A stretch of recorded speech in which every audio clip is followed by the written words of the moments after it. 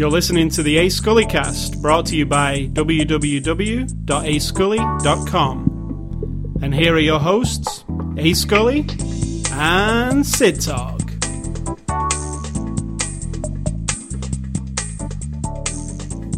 Good afternoon and welcome to Sunday, October the 19th. Well, my chair's not exactly up here. No. I feel far away from the far microphone. away. You're far away. Okay, so I'll straighten Or are this. you far and away? Well, that's called Ron Howard. I'll straighten this after the intro. So it's Sunday, October the 19th. It's afternoon.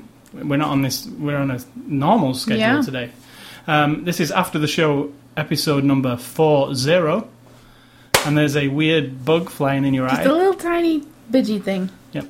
I got him. He's dead. Oh, you just killed somebody live on air. I killed him. So is this a snuff podcast? Yeah. So this is after the... There's another one. What's going on? Are we infested? It's only wine glass, interestingly enough. No, it's just getting cold outside and they're trying to come in. I think we should spray them. Anyway, enough of our insect troubles. This is after the show, episode number 40, and the movie we're going to be reviewing this week is The Incredible Hulk. The Incredible Hulk. Yeah, not the Hulk, The Incredible Hulk. And this is a 2008 movie. It's going to be released on DVD and Blu-ray on Tuesday, October the 21st, which is this Tuesday. It's from our friends at Universal. And here's Sid Talk with the synopsis. Oh, dear. The synopsis would be Bruce Banner is a scientist on the run from an experiment gone bad a few years past, in which he is given an overload dose of some kind of I'm still not clear gamma on radiation. This. Whatever. In the TV show, I was more clear on it. This, I'm not 100% clear. Gamma There's radiation. some serum going on and some gamma radiation and a green X-ray thing going on his eye. And this, of course, and this will be a shock to everyone. Okay, so get ready. This is kind of a big spoiler. When Bruce Banner gets angry or apparently sexually aroused, he turns into a large 9-foot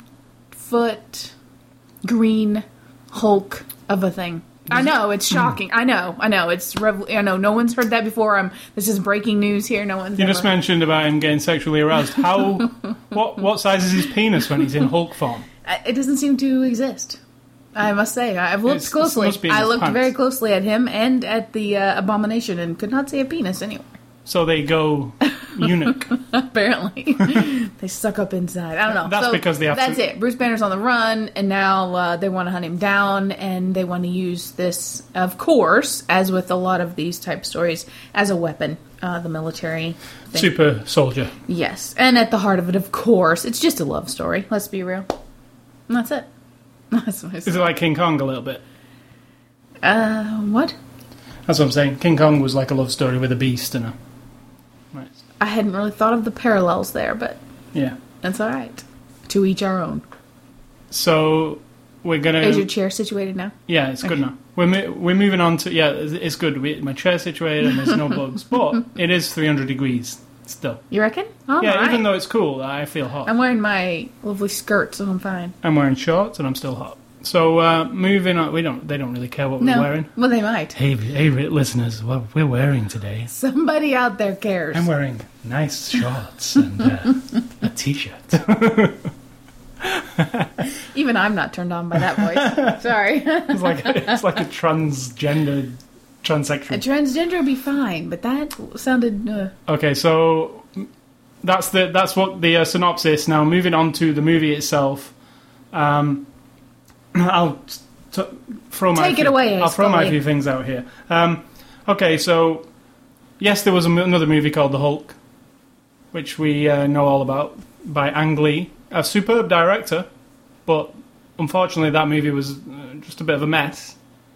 Now, I said to you earlier, I don't think it was like absolutely terrible, but the special effects were. I actually like some of it, like of the old one, especially that opening. I really liked how it was filmed in that 50s kind of way with all them split panels and stuff. It actually started off really promising, but it didn't continue in that direction. The story was absolutely crap. Well, it was the story. In my opinion, it was crap. It was another story like this story. It wasn't interesting. It was too... Anyway, so The Incredible Hulk 2008. This time, it's personal. No, this time it's definitely a different direction. It's more action-packed. It's more with how the other Marvel movies are going. It's it's got balls like Iron Man. Like Iron Man, yeah. Not necessarily for me as... I mean, it takes place in the same universe as Iron Man, which is interesting. Mm-hmm. Exactly the same universe. So that's a bit of a shitty world. There's all kinds of crap going on in that world. Cities being... Yeah. But this one is... If that one was 10%, this one's 100% for me. I mean, it's like not night and day between them. What's your favorite part of it? As you were watching it, what really excited you? Because I have a few things. What excited me most... They did a lot of homage to the TV show, which I was totally in love with. Being, one, music. Two, the opening to the movie. Dun, dun, dun, dun. The opening to the movie, the credit sequence. It was very reminiscent of Bill Bixby in the chair. Yes, it wraps up. It gets us to the point we are now. Yeah, so if you like the original TV series, this kind of amplifies that a bit, though, doesn't it? Yeah. You need to be paying attention. So if you went to see it in the theater for some reason and you were like 2 minutes late, then you missed the whole thing. The first 2 to 3 minutes there's a lot of stuff told to you there. In fact, there's even like some stuff about the Avengers in there, just on documents that are flying past. Yes. But yeah, there's a lot of information. But then it goes into what I liked about it. Scenes in general. I love the beginning part with the bottle implant. Mm-hmm. And the favelas. If you've seen them... See, this is a movie I should recommend this week because it does have it's Children of Men. No, not Children of Men. I always get this mixed up. City of God. City of God. Which is a movie probably from about 2002 about kids in the Brazilian favelas, like poverty. A favela is a huge... city like built on the front of a mountain, and it's just, if you look at it, it's like solid buildings all up the side with buildings on buildings on buildings balanced on top of each other. Yeah, it's like what I think of as like mushrooms growing on the back of a log, because took some pictures of that this family reunion recently, and it really reminded me of that. It was so weird. They're just like poked out and just coating it all over, and it's like a stair step and like totally unnatural, and yet it looks amazing. That's one of my favorite things. It's a perfect thing for a movie, for sure. Oh, totally. And that movie... You can't make that shit up, because that's, like, real. The City of God movie is really intriguing because it's kind of like documentary style, even though it's a drama. But how these kids live in this really... violent, nasty place, really. Claustrophobic and yet very vibrant, and I mean, it's an amazing place to start off. And that movie's... And I thought, starting out there, it is a conceivable, believable place for someone to hide. Well, exactly, and like they said, if you want to, that is a place to hide because you're literally anonymous in there, and there's many people in there. It's like the television series. So Bruce Banner. I always thought he was called David Banner in the TV show. No? Anyway, is he David Bruce Banner or something? I always think I heard of David. Me, but I always think it was... But anyway, Bruce Banner is on the run, basically, just trying to fit in and keep this rage under control. That he's going, So it starts with him like meditating and stuff and trying to do all these things to rein it in. Anger management. Yeah, which is interesting too. Yeah. And because on a deeper level, that is, you could say, that's what this entire movie is. This movie, The Hulk, is all about. Is about someone controlling that inner rage and that inner, gut anger that either we really have as nature and we just suppress it, or we get it from society and we have to learn how to control it. But I don't know if that's too deep and if that's what he meant when he wrote it. No, that's totally what it is. Yeah. That's totally what... All Stan Lee's stuff... Marvel stuff has a deeper meaning. But there again, when you hear them talk about it when they wrote it, they just kind of went like, okay, we need a guy who does like water stuff, and then they just think of something. Yeah. So I don't know if they put that much thought into it, but maybe once they started writing it, now like, when you watch now we've it, got stuff to put into it. Yeah, you can give it all kinds of meaning. But I really loved the opening scene. Obviously, that whole location was cool. It's totally a movie of 3 acts. If you get what I mean, it's like yes, it's split into 3 distinct. So you get the opening scene in the favelas in Brazil. You get the middle scenes, which are in America. And then you get the end scenes, which are in a famous city in America. So it really is split up. What I really like, though, is, yes, loads of nods to the TV show. It felt like an episode of the TV show for me, but more amped up. Like, it had that kind of flow, you know? Like, moments of quiet drama and then crazy moments of, well, you know, in the TV show, as crazy as you could get with a guy in a green, with green food colouring on him. But in this... Okay, and the other thing I like about it is the Hulk in Ang Lee's version is the worst CG. Like you talk about, like, oh, you've seen some bad CG. That's possibly the worst. And when I actually saw some clips from it today in high definition, what was wrong with it? And I can now know what is wrong with it after seeing this new one. Is Ang Lee's Hulk had no lighting on it. It looked like it was a flat object. There was no shadowing on it or anything. It was just like a didn't match it with the atmosphere.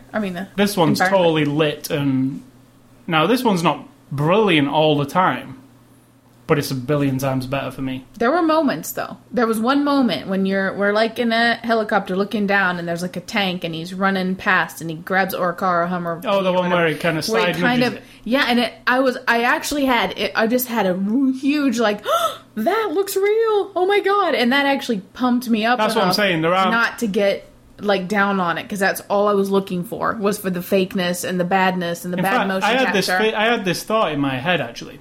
It started off really good, you know, because it's Ed Norton, who I really like, and he's Bruce Banner, and there's this interest in him going to work in this bottling plant, and yet what he's trying to do is find a way to get rid of this in himself. He's communicating with somebody about a cure for this, and it's all really interesting, and I'm like, well, this is a good way to take it, because I wasn't expecting this kind of thing. And then the first time he has to transform, in my head, I was like, okay, this is where the movie's going to just be ruined for me when I see it. Now, the first time you see it, you don't particularly see it so well, do you? And that is a pretty good... It's a very good thing. It's a very good thing. You see, it's in the bottling plant, and it's very dark and very dim and shadowy. It's a light and shadow, or whatever they call it, whatever they say on Idol. Hues and darkness. Yeah, anyway, it's really shadowy, and you get to see him kind of and kind of not. And not like the guy was saying that, oh, do you know it's him, do you know it's not? Because you do know it's the Hulk. Of course, yeah. But it's just enough subdued so you don't get the full effect of it instantly.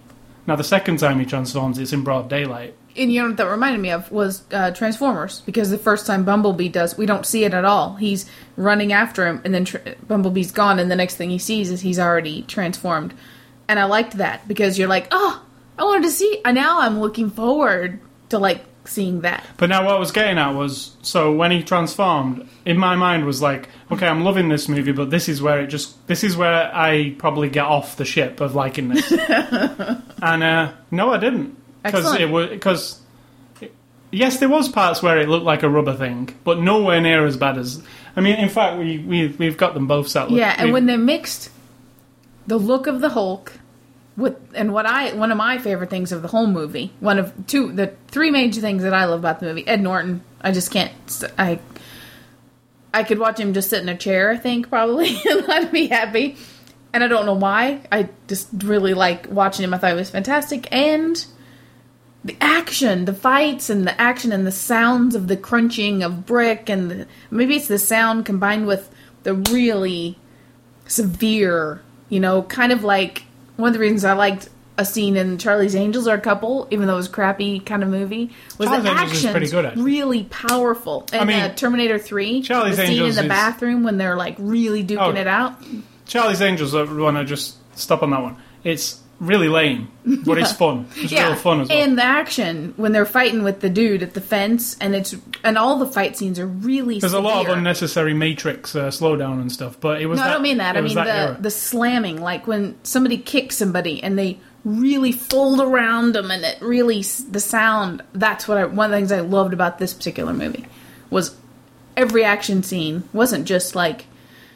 And I'm not a big fan of big action sequences. Sometimes I'm just waiting for it to be over. But this one with the fights and everything, I thought was really good. And I have to mention a special mention on this. We watched the Blu-ray disc of this. That the sound on this particular one, I thought was actually better than the sound on Iron Man. It was like insane. It was really good. There was like anytime the Hulk was on the screen, there's like a crazy bass movement that's going. It's really weird. It's like it comes with him. I don't know what it is. What part of him does it? Yeah, but you can feel it inside you. It's so intense, and gunshots and everything. And a couple of things I thought about the sound. There was one where he was in a glass. What do you call it? A flyover, like a walkway. And 2 grenades were thrown in. Shot in. And when they hit the floor, the grenades, because the tear gas starts to come out of them, they start spinning around in a circle, and you could hear the smoke going around in a circle. And the little high pitched of metal on the ground, you know, as it's rolling around. And then another spectacular moment for sound. This is just I don't know. I wouldn't be surprised if this was up for Oscar nomination for sound for some reason. Because you do see these kind of movies up there, don't you? There was a part where they rolled in 2 tanks with sonic blasters on them. I wasn't sure what that was. Exactly. That was something they'd figured out in the laboratory. Disturbs the Hulk, and it stops him being so. Like a really huge blast. A weird noise. Kind of like if you'd crank up your speaker without any sound to a point of actually seeing the air move, and it's that powerful. Now, when that happens in the movie, and you've got your home theater cranked up, it really hurts you. You're like, but that's what I'm saying. There's lots of moments of cool sound. But yeah, back to the movie. Sound plays. Well, that is part of the movie. That's part of what makes it really good, I think. Yeah, totally. You dull down some of that experience, and it loses a bit. You're just watching stuff happen, but when you've got it, I just think it totally is. When people say, "Oh, it doesn't really matter what the sound's like in a movie." People like me. Well, I normally say. Imagine the first time you've watched this new Incredible Hulk is on the kitchen television. It wouldn't you'd be like, oh, this is okay. But when you sit and watch it and you've got it surround sound and something like that helicopter crashes down and it... Agreed, but it doesn't matter on every movie. No, it doesn't, but these kind of movies, it's really... You can have the best looking Hulk in the world, but without all that layer of sound, it loses a lot of its impact, I think, but... That was one of the other things I really liked about it. And I liked the story. I liked the... The story was... Very superficial. And predictable. And it wasn't a twist in any way. Utilitarian, yeah. But that's part of what I liked about it. Didn't try to go any deeper. It was him trying to find this thing, and he's got an enemy, and then he gets another enemy. I was going to say, I'm not giving anything away, but the moment you see Tim Roth, without knowing anything, it's obvious he's going to be a bad person. Just because, he has this cheeky, snide way about it. Oh, I didn't think that. See, and I did. And I knew it wouldn't have been Hurt. Is he called right. Hurt? I knew it wouldn't have been him. William Hurt. It's just that cheeky, snide way about him. I had no idea how the story was going to go at all. So I didn't know there was going to be anything other than just Army trying to, suppress him or grab him or whatever it was. So that was a good thing for me. And there was no hopping. This made me very happy. I actually had that feeling in my gut like you did. If he starts jumping 5 miles at a time like he did like he does in the comic or even in the other movie. In fact, I would be like, ugh, that's one of the things I hated about it. Fine if it's part of the Hulk legacy or whatever it is. It isn't. I think it is. You told me it was in the comic books. Well, where he bounds different blocks miles, at a time. Yeah. Well, in the desert in that one, but not in the comic book. In the comic book, I think over time they kind of had him doing more things, right. Just because how do you stretch something for years? Where all he's doing is bashing things, with throwing people around, all going. Arr, and the duality thing of being a man and fighting your anger and how far. I mean, you can take that pretty far, but still. So, I enjoyed it thoroughly, and when it was over, I was actually like, "Oh, I'm ready for him. I'm ready to go to the next place and see his next adventure." And I do think we've seen 2 really good Marvel movies this year. They're really on a roll there, because Iron Man was really, for me, it was, like I said to you, I preferred it to Spider-Man.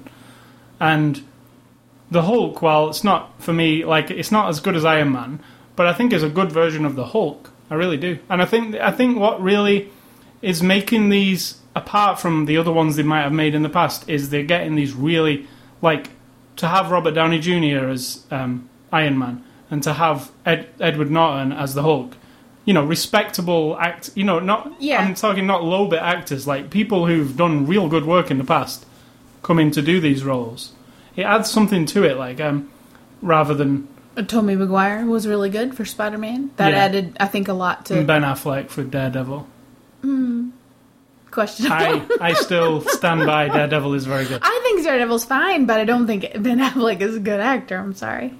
I know, you want to, but what can I say? If Ben Affleck's not a good actor, go and watch Chasing Amy again. I was just going to say, the scene in the rain. The scene in the rain in the car is good, but then again, I think, is he really acting, or is he just drudging up his own guy feelings? But you're right. Acting. That's one of my favorite scenes of his ever, of any movie. Now, he was alright in Jersey Girl. I don't give a shit what the face says. I really like Jersey Girl. I thought, in Jersey Girl, not all of it, obviously, but certain parts of Jersey Girl, he was as good as he was in Chasing Amy, especially I agree.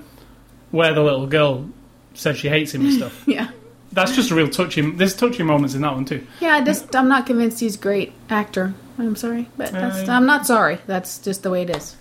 Well, I'm not saying he's a great actor. I'm saying that he was a good choice for Daredevil. He was, actually. Yeah. In fact, you wouldn't think... when somebody was saying, we're making Daredevil...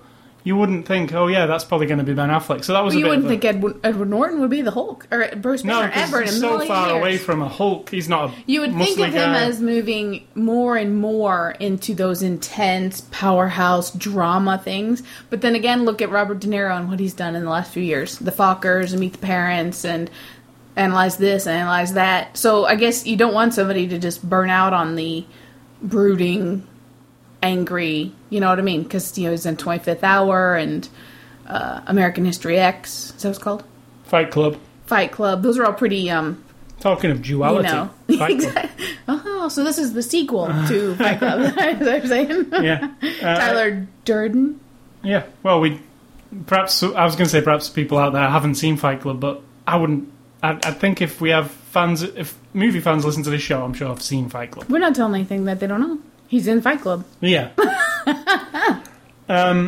So, overall, this is a Hulk film, really works for me. And, like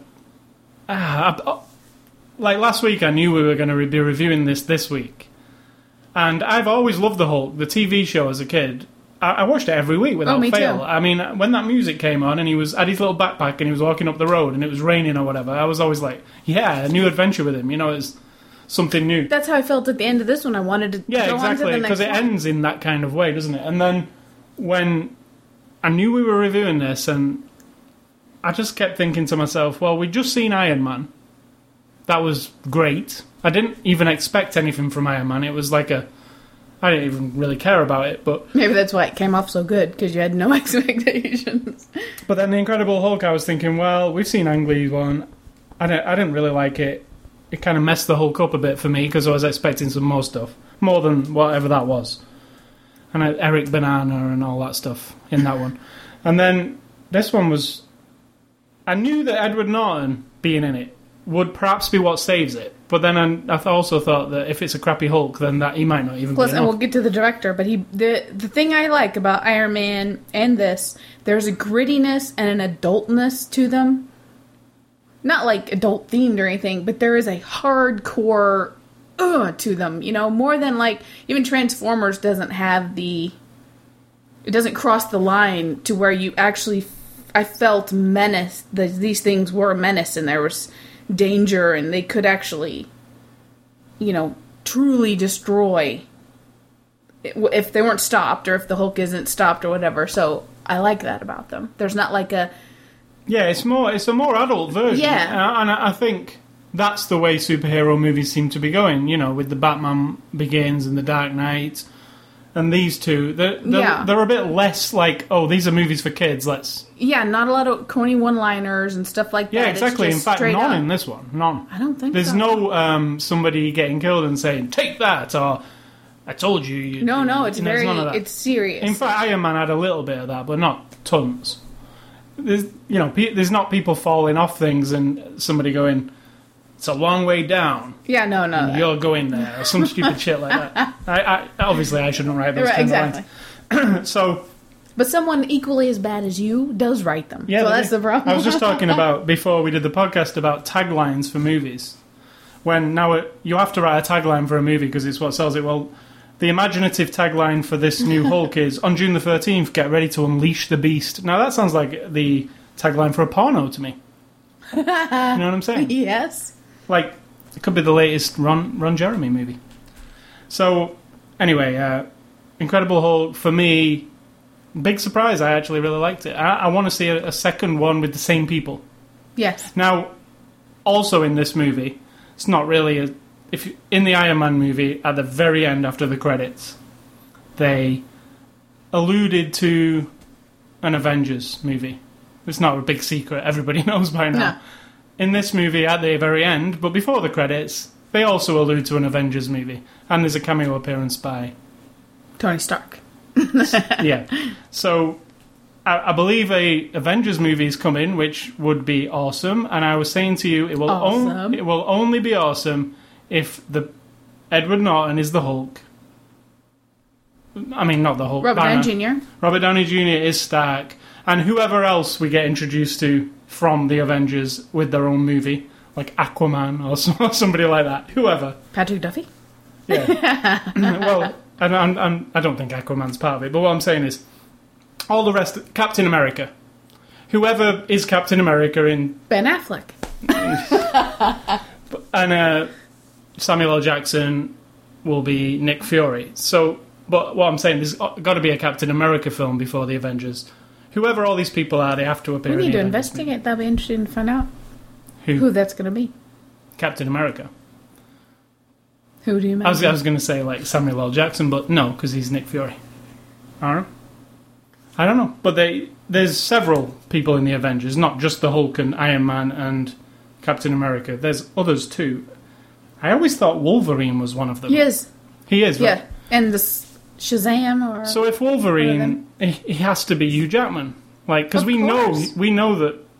That's what I'm saying. If the Avengers movie is going to work...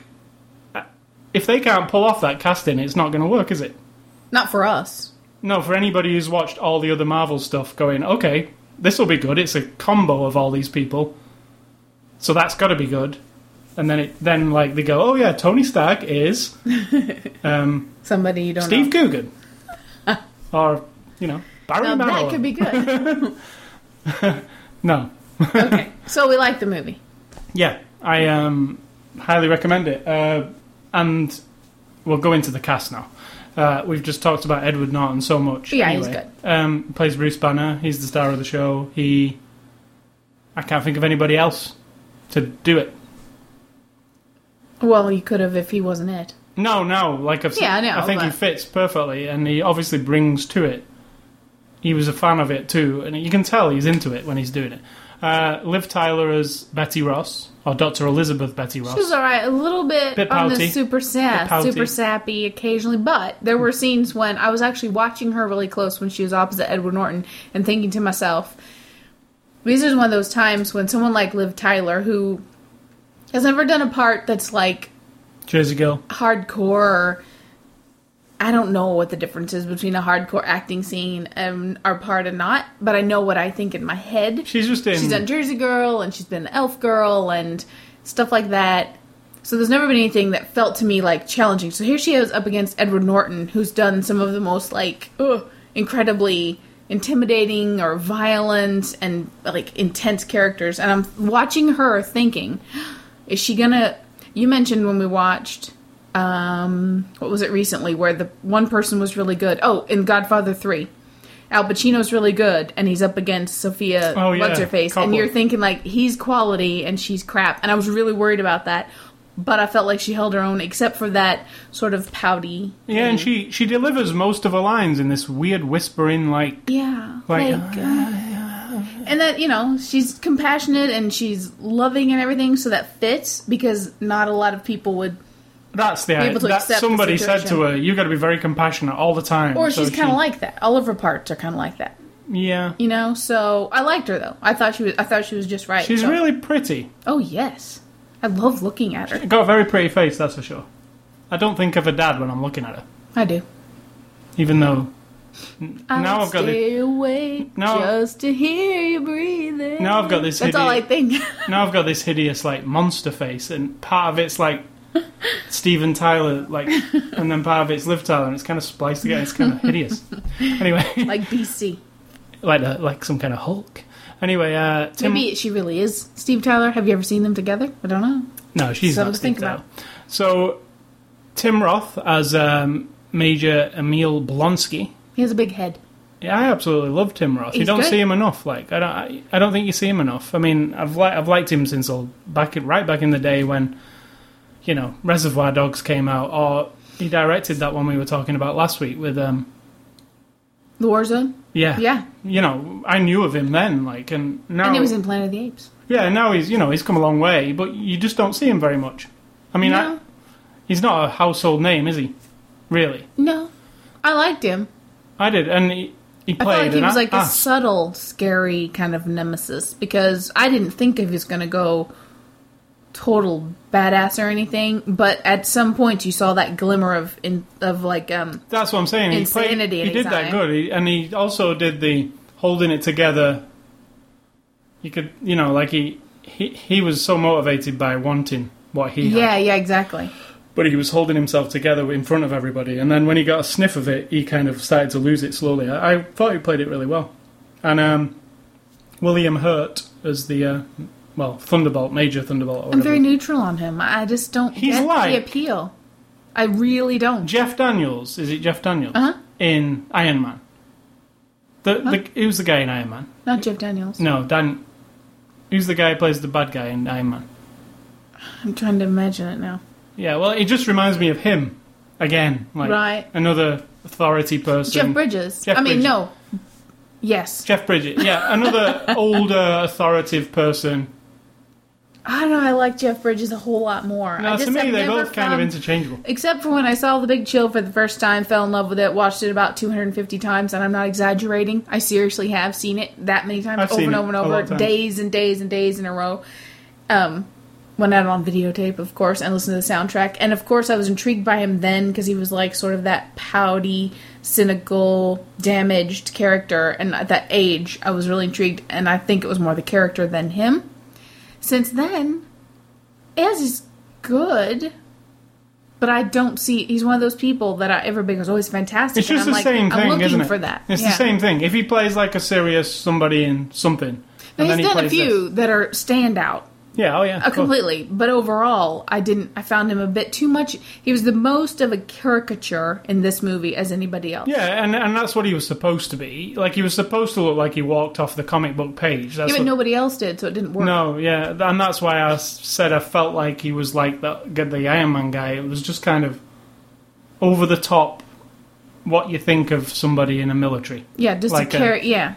You know, here's a guy with a mustache and he's important. A cigar. And the deleted scenes were more in-depth and more intense and more real as a character than what made it into the movie, I felt like. Yeah. And then I just threw in they're the main players in this movie. There are other people, but nothing major worth mentioning. Cares? And then I just wanted to throw in these people because, like, Lou Ferrigno is actually... Yeah, it was so... I even clapped when he came on. He's just a security guard behind a desk, but he's also the voice of the Hulk. Yeah, he aged very well. Yeah, I read that, what you wrote. I didn't know that, but he aged. He looks fantastic. So he's... Still all muscly. So the noises and all that, he did. And, yeah, he's absolutely built. Yeah. Yeah. Like, creepily I'm a little frightened at how that got that way, but And it was a cool homage scene because, like, you know... Edward Norton walks up to the counter and the security guy's there and he looks at him and says, "You're the man." Yeah, eventually he says, to him. You're the man. You're the man. Yeah. He's like, yeah, and he did the man hug thing. Yeah, so that was, just a cool little moment, and it was good to have him in there. Then there's Robert Downey Jr. as Tony Stark / Iron Man, very small, but it's cool to see him in there too. I mean, I like how because now they're their own studio, Marvel, they can just do what they want. Call up maybe they keep them in cages in the back. And then actors, they got like a subterranean prison for all these actors who join the Marvel team. And then they can bring them all back for the sequels and stuff. And then the obligatory Stan Lee cameo as the Milwaukee drinking man. That's his official term. And because it's at the beginning, it's not really a spoiler. Edward Norton, obviously his blood is charged. Yeah, drop some blood. He works in a bottling plant. Drop some blood into a drink of, what do you call that drink? Soda. It was just soda. Some soda. Yeah, some Brazilian soda. So then this soda gets shipped out, and then who does drink some? But Mr. Stanley. That's right. The Milwaukee drinking man. That was a good person to. We don't see him transform into anything, but it's a fun thing to think about. I would like to have revisited that. But I think that's good enough because you're like, oh, okay, what happened to him? Well, that's interesting. Yeah. So yeah, that's pretty much the cast of Hulk and of the Incredible Hulk, and the director is Louis Leterrier, who even though I've already recommended a movie, these are the other two I'm going to recommend because I have these wrote down. You haven't done your recommendations yet. I did one earlier, didn't I? Did you? Yeah, I can't. Oh, you added one, yeah. Yeah, I can't remember what. What was it? I'd have to listen to it. It just comes out, when. Yes. It was. Oh, I don't know. We've got to start writing these down because I don't want to read. Okay, so anyway, Louis Leterrier is the director, and these are the two movies I'm going to recommend: The Transporter 2 and Danny the Dog, which is called Unleashed here in the States. Both brilliant movies. Luc Besson's involved in both of them. I like anything that Luc Besson touches. It seems. You do. You're in love with him. Transporter 2, we have to say, isn't as. I really like Transporter 2. It was good. It was a lot of fun. Yeah, it's fun. It's stupid. The ending's just ridiculous. Like that plane scene. Totally. It's just absolutely outlandish. But it's got that hard-hitting action that I like so much. Even Transporter didn't do it. Transporter's better. But yeah, Transporter 2 is still real loads of fun. And the Jason second one is really amp up the action and stuff. But still, it's a good series. And you can say stupid. It is stupid. Totally. But the nurse girl with the garters and she's got the needle. I really like the nurse girl. She's my favourite thing. She's just she looks insane with the makeup all running down and stuff. And with her guns like that, Lara Croft style. That's one of the best parts of it. Her. But I was going to say it. No, I won't say that. Puts me in mind of that poster right back there. Yeah, it does a little bit. Planet Terror. And he's also, interestingly enough, Louis Leterrier's next movie, 2010, will be the remake of Clash of the Titans, which is one of my favourite movies from being a kid. I watched Clash of the Titans a billion times. I can't wait to see him do it because his camera work's insane. It is, from watching the extras. And obviously he can handle a big budget movie, and that's going to be one. I'm really looking forward to that. I think that'll be good. He's quite charming with his little French accent. A little. So, moving on to we took a look. My movie recommendations, if you were going to ask. Because as we get to fight scenes, right, the Hulk fighting scene, one of the big, it takes a really good one for me to be into it and not waiting for it to be over. This was a good one. It reminded me of a couple other movies that I remember. I actually really love fight scenes in these movies. Lethal Weapon. When Riggs fights Mr. Joshua in the end, or Crazy Busey, that's really good. And the sprinkler in the yard and everybody's around. That's actually one of those fight scenes that if I catch it on TV, I'll wait and just watch that part over, just to see that again. Well, that's good. Do you know my recommendation earlier for the Danny the Dog / Unleashed? That is one of the best fight scenes I've ever seen. Yeah. And the fight scene I'm talking about is where he's in the house at the end and he fights like the Kung Fu guy inside the toilet, which is like... Through the walls. Yeah, through all the walls and everything. It's just insane. Really good. So and my other one is True Romance, when Alabama fights Tony Soprano, which he's not called Tony Soprano in this movie, but Gandolfini. Yeah, that's they're in a hotel, that's in a pretty motel room. That one. Oh my god, it's the same thing. I will sit and watch just that scene. And if you see the unrated version of that movie... that scene is even worse. Yeah, it's really, like, the hits and it's just brilliant. And those are two of my favorite fight scenes ever. And so I would recommend watching those movies just for those scenes, actually. Plus, Lethal Weapon's excellent. And True Romance, one of my favorite movies of all time. True Romance, directed by one of your favorites, Tony Scott. So, moving on to the disc itself. This is the Incredible Hulk Blu-ray edition. It's the first time a Blu-ray disc has been in a green case, interestingly enough. They've themed the case. I'm not impressed by that. It doesn't affect me at all. It's just I just think it's pretty cool after seeing so many blue cases. It just makes it look... It's not a thin one yet, though. No, but anyway, it comes with like this special 3D slipcover, which is pretty cool, because like the Abomination's like sticking out in the front there. It's a little blurry. That's pretty cool looking. Because you stuff it in my face, which no one can see. But it's alright. I like it. I mean, you know when you say, "Oh, what's the point in a slipcover?" Well, that is good because it's the same picture, but it's 3D. I actually like the one on the box better. I like the non-3D version. Look how much it sticks out compared to that one. I understand. Anyway, you get for a limited time, you're going to get this 3D slipcover, which comes. And you'll eventually take it off, and you'll sit it on the floor, and somebody will step on it, and then you'll throw it away. Not in my house. No. Oh God, no. But yeah, it comes in this cool Blu-ray case that's green, which goes against the grain, but it's cool because it's the Hulk. He can go against the grain. So the Blu-ray version, unfortunately, it comes with BD Live features, which we're usually like to have a look at, but we couldn't have a look at this one because the server isn't available yet. So instead of a BD Live features, you get a tutorial on how to use BD Live. And then at the bottom it says, come back later. Yeah, so we would like to have talked about the My Chat feature, which allows you to chat with other users while watching the movie. We would like to talk about that. We would? But we won't. It's ridiculous. Bug in my face. But anyway, that's going to be... That's part of it. That's in there. Chat with people while you watch a movie. Yeah, it's got a picture of it, like... oh, dear. Like a little chat interface. There, I got him. So, yeah, our house is... we're not, like...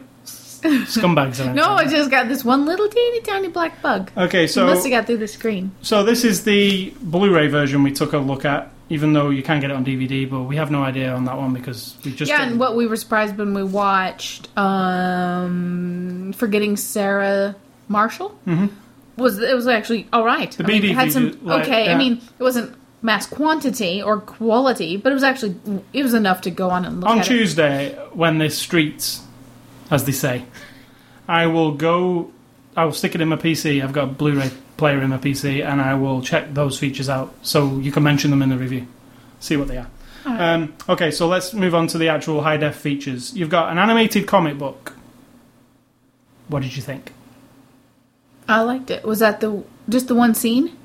Yeah, the animated scene from... Just the one scene, not a whole book. One scene. No, it's just not animated comic book, animated. No, I like it because it's actual drawings from the comic, but they are animated just ever so slightly, and panels come up in front of you, and then it tells the story of them in the little cave thing. Yeah, it's pretty cool. It's like the one that was on Nightmare Before Christmas, which we watched. There was also a storyboard animated thing where it's all zooming in and out, and it's kind of like a picture book. It's cool looking. Yes.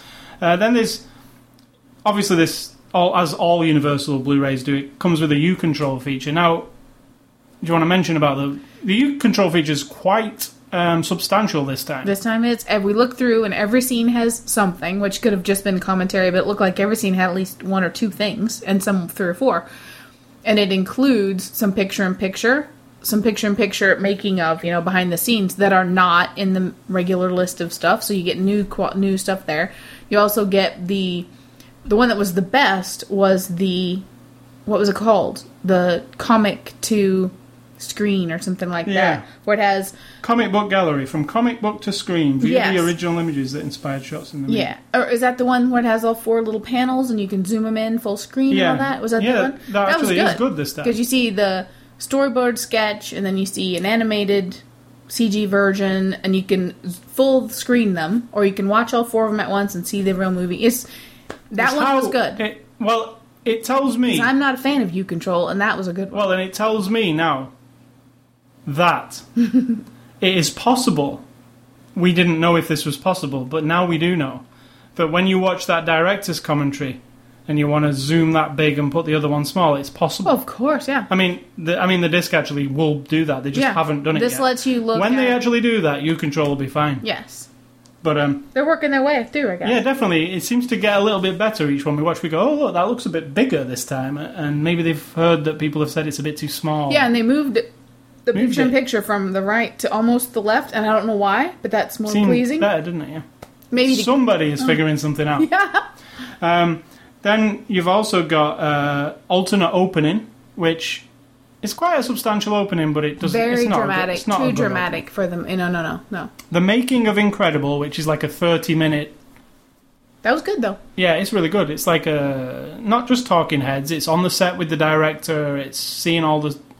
You learn how they used a place in Canada and closed a whole full road off and did all the sets in there. It's a city street. Yeah. Yeah. In Ontario or Toronto, I forget. Yeah, and it's supposed to be New York, but it's that was a good. And for 30 minutes, it actually seemed longer because it was all substantial. It wasn't just interviews. It had a little bit of interviewing going on with the director, but it wasn't all that. So. And you get to see some. The director's enthusiasm comes through a lot. Yes.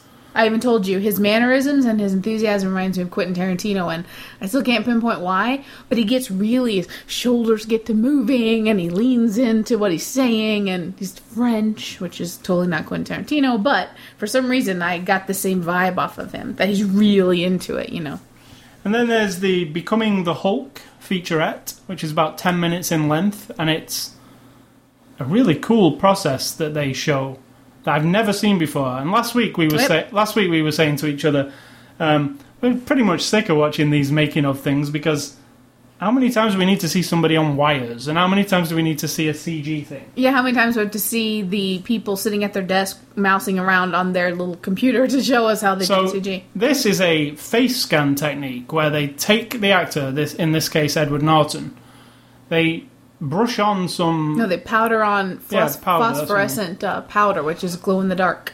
Put that on his face, and then sit him in this weird camera rig, and then he acts with his face, does Hulk growls and stuff, and they capture that information.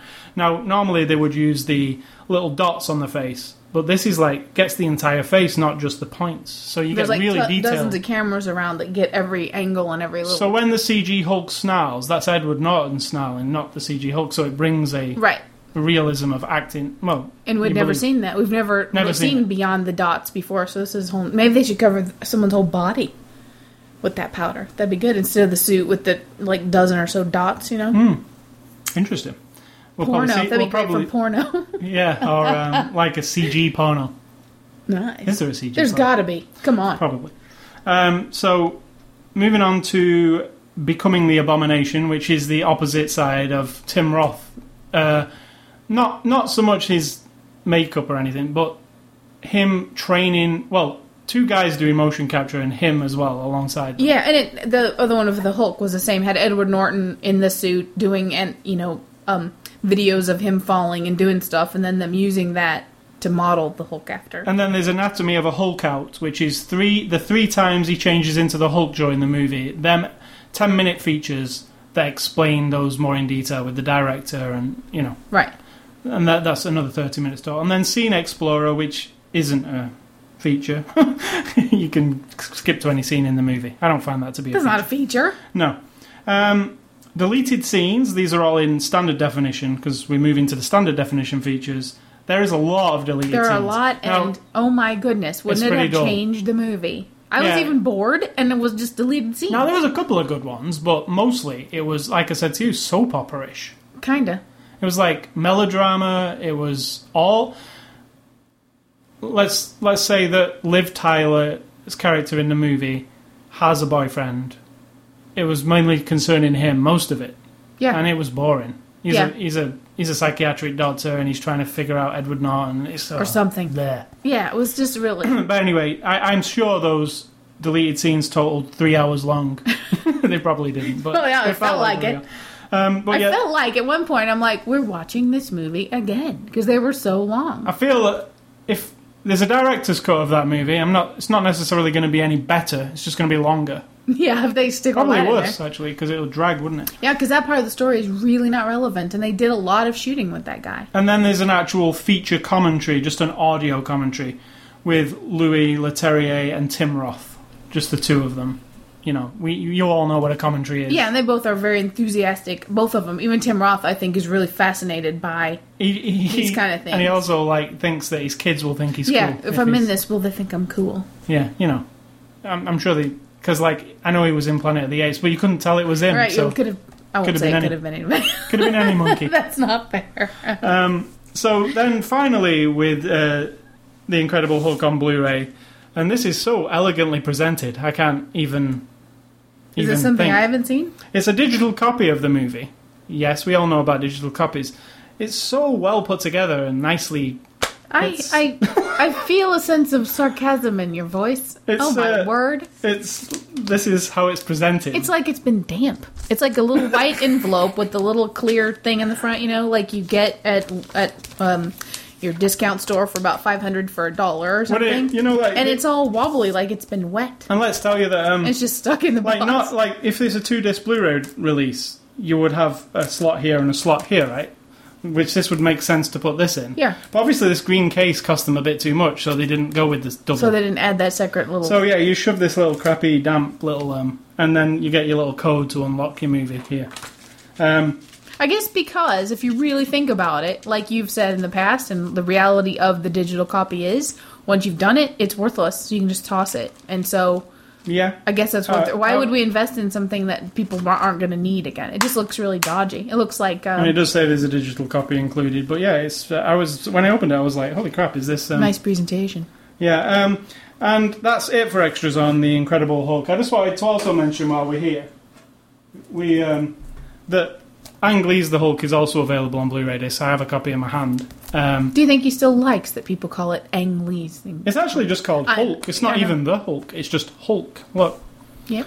And look how crap it looks on the front. Yeah, it looks like a cartoon. Looks like an animation. Yeah, and it's, it looks like an animation in the movie. What are you talking about? Yeah, I mean, it looks like the whole... from that cover, it looks like the whole thing is... But anyway, if you want the 2003 edition of the Hulk on Blu-ray High Definition, that is also available this week. I know which one I'd buy, and it wouldn't be both of them. No comment. But yes, that's available too. So overall, the Hulk, thanks to Universal for those discs. Great fun. And I can't recommend... If you like superhero movies, you should see it. I'm not sure I see where the Hulk falls into the superhero category, but whatever. Marvel comic. All right, then, comic book. No, you're right. I'm the one that doesn't get it. I don't see where he fits in, but whatever. Comic book movies. If you like movies with green blokes who run around, then cool. All right, let's move on to our contest this week. We got a bit of a quickie and a goodie.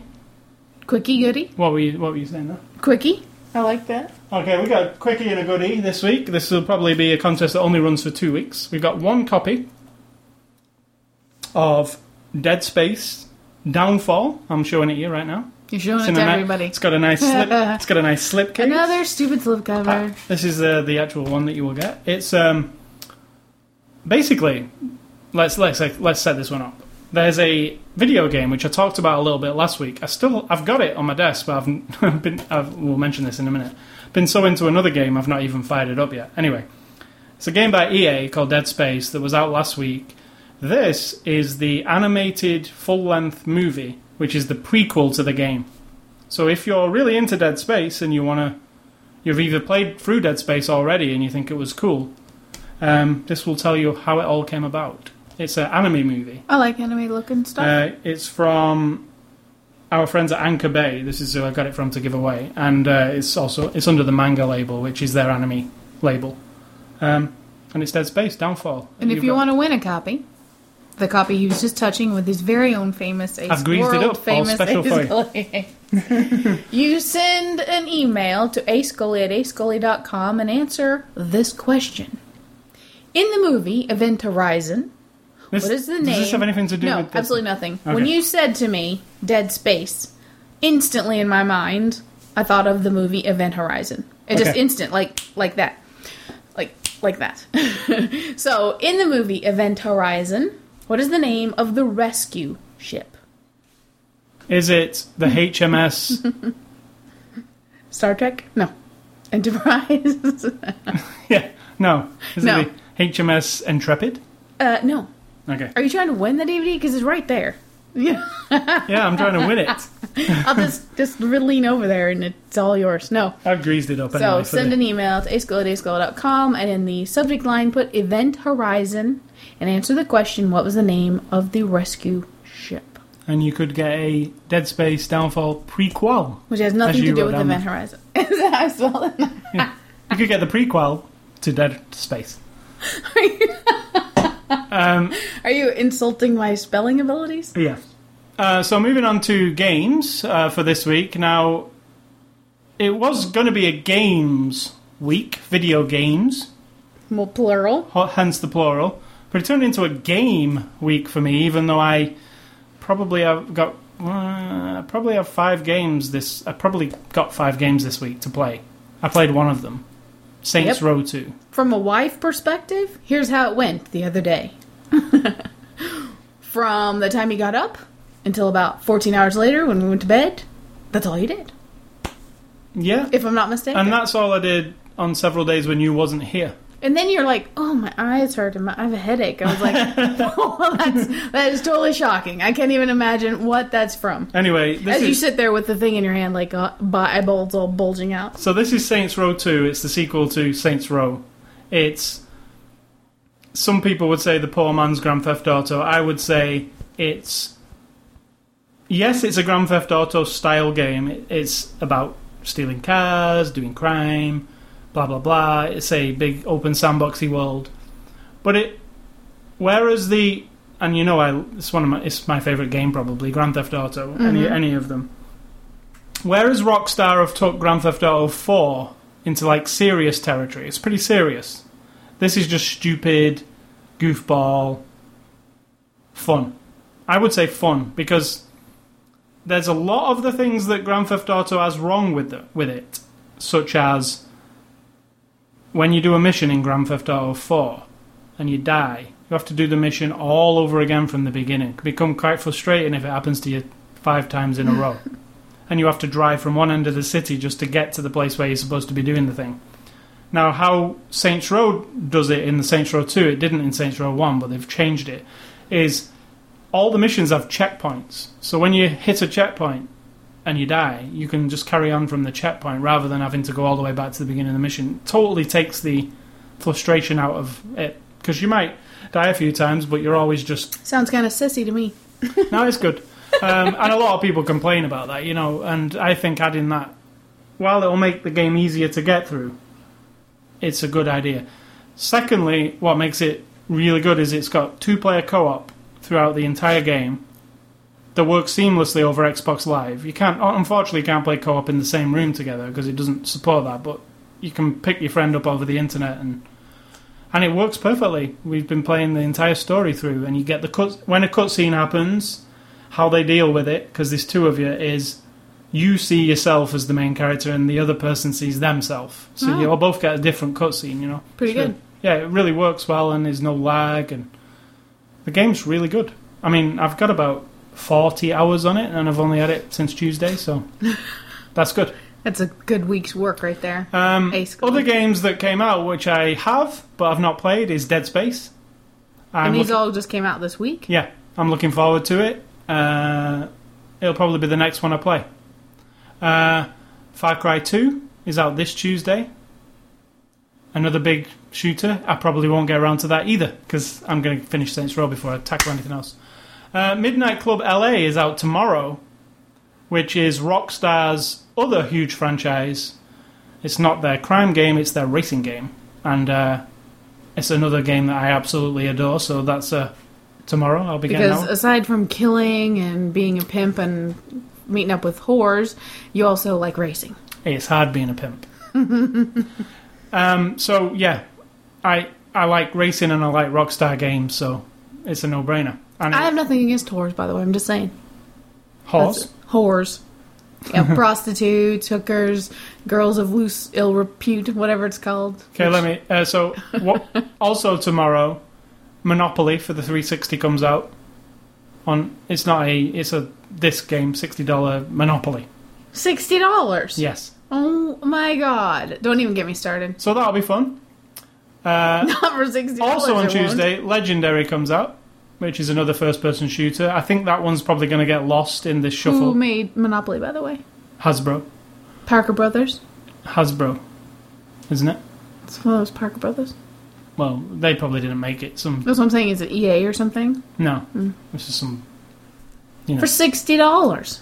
Christ. I'm sure you could probably get it cheaper if you want. I can go to the garage sale and get it for $2. Yeah, well... The real deal. You can't get achievements on that one. I don't care. Okay, so Legendary is going to come out on Tuesday, and that is another first-person shooter that I think is going to get lost because Far Cry 2 is a hugely popular shooter, and that's also out on the same day, and I don't think anybody knows what Legendary is. It's some kind of supernaturally shooter. Is Far Cry the one on the island the last time? Yeah. Okay. And Far Cry 2 is in Africa in the savannah. Interesting. Got it. Then, another huge release on Tuesday is Fable 2. Peter Molyneux's follow-up to Fable. Fable was great. Came out in the Xbox days, on the original Xbox. It was really fun. I loved it. Played it all the way through, but it was kind of short and didn't really live up to what he'd promised in all these... He's a good man at talking the talk, that guy. Oh, yeah. And he did also with Black and White guy, yeah. and Black and White 2. He did the talk, and it never... So Fable 2, he's also taught the talk, and I've got a copy, and I will report back on whether his talk was right. But I'm sure I won't get around to playing it this week. And then, to add insult to injury, on Sunday, which will be the day we do our next podcast, Guitar Hero World Tour comes out. Now, this is the next installment in the Guitar Hero franchise. They've basically done what Rock Band have done and took a full band this time, instead of just guitars. So there's drums, vocals, bass and guitar. It's about 200... So they should call it Rock Band. But it's Guitar Hero World Tour. Yeah, but Now, for me, Guitar Hero and Rock Band... Guitar Hero is a lot more difficult than Rock Band. It always has been. They have more difficult note paths. It's harder to play. I think it's more for the hardcore, whereas Rock Band's a bit more easy. There's no way I would finish an expert song on Guitar Hero. There's absolutely no way. You have to have like some kind of weird bionic hands, you know. Or be on drugs. So I'm looking forward to that. One of the things I'm not looking forward to, though, is the Guitar Hero World Tour. About 30% of the songs are already in Rock Band. Oh. So that's not going to be much fun, is it? Because it's just like, oh, I played this one before. Unless because you like Rock Band, the game, more, playing those same songs, they'll have a different twist. They'll have a little bit different thing, you know what I mean? Yeah, I mean, there's no doubt Guitar Hero World Tour is going to be really good, and I'm going to play it to death. But I always feel... Because Rock Band has the good downloadable songs, and I always go back to that one. And how Rock Band 2 integrated all the content from Rock Band 1 into Rock Band 2. There's none of this with Guitar Hero. They're starting afresh, so anything you bought before is just not going to work. No good. So that's it. Huge. Does it actually have a 360? She liked Fable a lot, didn't she? No, she doesn't have one. It's coming out. I don't know if it's coming out on PC. Maybe. But anyway, Fable 2, Guitar Hero World Tour, and Spider-Man Web of Shadows that I didn't mention. It's a new Spider-Man game. It kind of looks generic to me, but it's coming out. Legendary, Monopoly, Midnight Club LA, Far Cry 2, and already available is Dead Space and Saints Row 2, and also on Tuesday, a little game called Little Big Planet was supposed to be coming out, but it's been delayed for 2 weeks because... There's some offensive lyrics to a song, and someone pointed out to them, and they decided they didn't want to offend people. So they recalled. Yeah. So if you were expecting... Which is the decent thing to do. If you were expecting... If you'd pre-ordered from GameStop or whatever, and you was expected it in your mailbox on Tuesday, I think you'll have to wait. Because it's... I think they said it will be 3 weeks. November the 4th, I think they said you're going to finally get it. So don't think you're getting it this week, because you ain't. You ain't. So moving on to Sid Talk. In fact, that's huge for games, isn't it? We never talk that much about games. Next week... You should have a little branch-off podcast sometimes. The week... Yeah, maybe. The week... Like for the holidays, you should have your own little separate gaming... Well, let's say the week after this. That week seems huge. Next week's insane. Mega. Yeah, so we'll probably be talking about games again next week. Sid Talk, what's for supper? What's for supper? One of your favorites. Chicken curry. Made with the lovely chicken thighs, which now I found our store has... Not that I'm a big, person into this, but they have now a whole line of chicken that's all, natural and no hormones, no nothing, all free range, fresh, brought in that whatever day or whatever. I don't know if it's local. So I used chicken from that. We used the Patak's curry flavoring. Gonna have some lovely jasmine rice. Yeah, and some tortillas. Patak's is a curry flavour. Well, it's a jar of paste from the UK, actually. Pataks.co.uk if you want to go to the website. But it's actually from India, right? Yeah, well, the person's an Indian person who basically blended together their spice and sell it in a...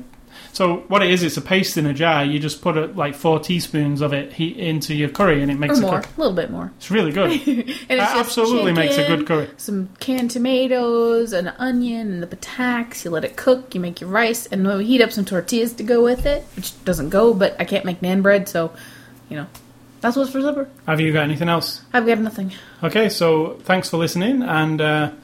Thanks for coming to ascully.com and sidtalk.com, and thanks to all the loyal listeners who subscribe, because we do have quite a few people. Thank you for listening. We have quite a few people who have subscribed and have stayed subscribed throughout this entire 40. We're up to episode 40. And if you have anything that irritates you, a sound we make, I'm gonna say me. If you don't pick on him, but on me. If I say something or act weird or use a lot of ums and ahs and ohs, or you hear me breathing or sniffling a lot, please tell me.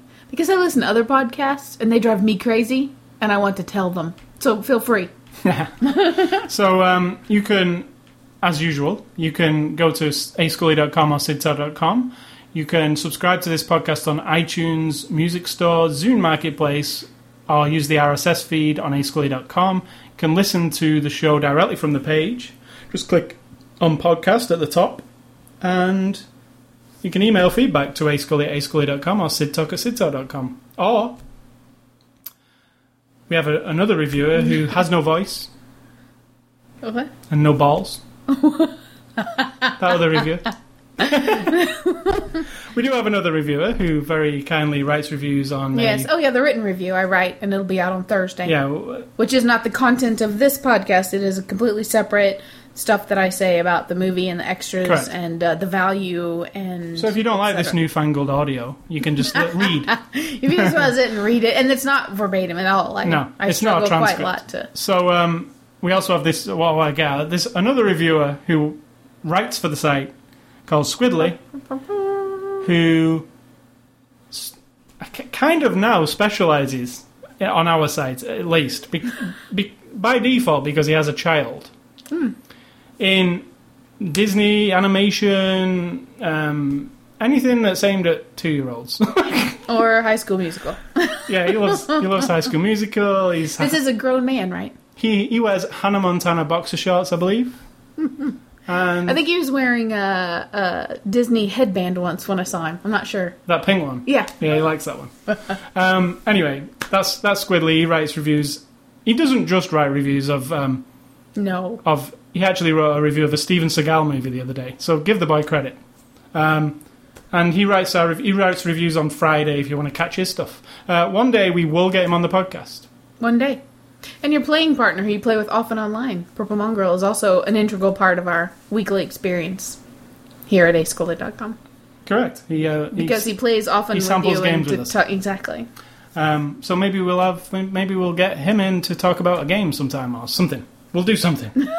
Anyway, we're on episode 40. It's like close to a year we've been doing this. Fabulous. It doesn't feel like that. No. So that's after the show, episode 40. I just want to say stay classy, Edward Norton, because you're the most classy Hulk there has been so far. Oh, I disagree. Lou Ferrigno, come on. Absolutely not. And I'm going to say, think for yourself, people, because if you don't do it, someone else will come along and stomp you down and do it for you.